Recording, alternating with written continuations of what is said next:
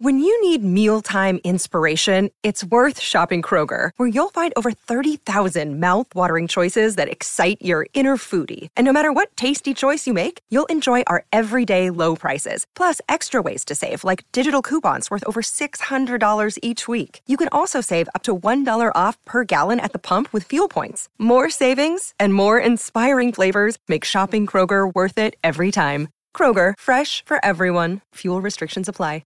Sorry about the noise. My neighbour's sanding his deck. My motto? Don't work on your deck, play on it. Life's good with a Trex deck. Low maintenance with a 25-year residential warranty. Trex, the world's #1 decking brand. Continental Tires, AFL Trade Radio. And now, let's go shopping. It's delivery time. So good, we've got to play it twice. Welcome back to Trade Afternoons. For McDonald's, the McSpicy range at Macca's. Can you handle the heat? Matthew Cox, Brenton Sanderson with you. We've been talking about the Bombers shopping list, and one name's come off the text, Sando, Harrison Jones. You were talking about the need for a key forward.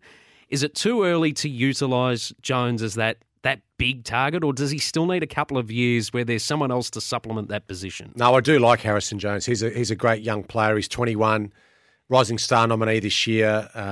He was picked 30 in the draft. He's going to be a good player. You can't have too many key forwards on your list. And when we mentioned Radigalia before potentially being involved in trade, it's when you've got like Geelong just don't have Hawkins and Cameron. They've got a good depth in all those positions. So off the text, perfect reply. Harrison Jones could be that mobile key forward that the Bombers are looking for, but I still think they'll be looking to strengthen their depth in that position. The Hawks, as our final team on the shopping list today, we've heard already earlier today, Jack Gunston's going to be on the move definitely now to the Brisbane Lions as part of that free agency deal. Tom Mitchell, the speculation continues around him to Collingwood. What's on the Hawks shopping list as a result of those potential departures? Yeah, I really like their list, but it's very young. So, and they lose obviously premiership player in Gunston and a Brownlow medalist in Tom Mitchell. That does leave some holes without question.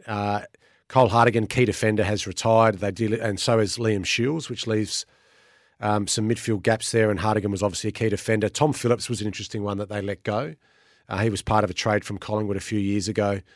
Just couldn't quite get his body right to play consistently on that wing for Hawthorn. So I think when you look at their squad, I'm interested to see what Hawks fans think via the text, but maybe a ruck. Maybe that's an area that they need to look at as well. Obviously, Max Lynch and Reeves, a good young ruckman. Potentially strengthen the midfield, and you got O'Meara and Warple, and there's a lot of young names in there. Guys like Josh Ward and Newcomb obviously had a fantastic season. McGuinness, there's a lot of young names there, and obviously Hawthorn supporters will know them better than me. But some mids with speed, I think, is what I'd be looking at if I was the Hawks. And I think the reason, and Hawks fans will say, why do we get rid of Tom Mitchell? When you probably marry up Warple and Mitchell, they're probably too much of the same, a bit of the same problem what the Crows have got, where they've got all those midfielders who have similar characteristics. So it probably doesn't surprise me that Tom Mitchell's the one that they look to squeeze out. It can release a little bit of salary cap pressure for them, and they can go to the draft or look to trade in some different types if you're looking to strengthen your list that way.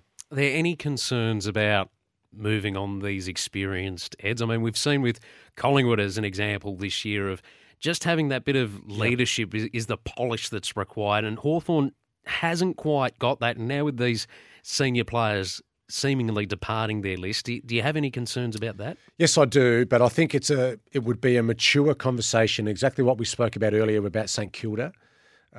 When you look around the list management committee and you say, are we going to compete for a premiership in the next 3 or 4 years, or even less, in the next 2 or 3 years, is Jack Gunston and Tom Mitchell going to be in our premiership campaign?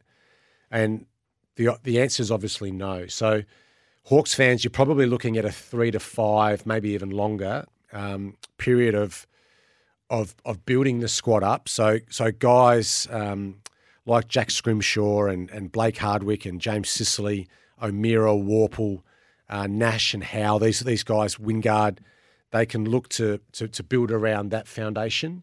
Go to the draft, look at potential free agents and trades if you like, but I think what they'll do with Hawthorn now is look to build through the draft. I don't obviously trade those players out potentially for draft picks or some younger talent, but yeah, expect this to be 2-3 years plus for Hawthorn. This is not going to be a premiership team in the next 12 months.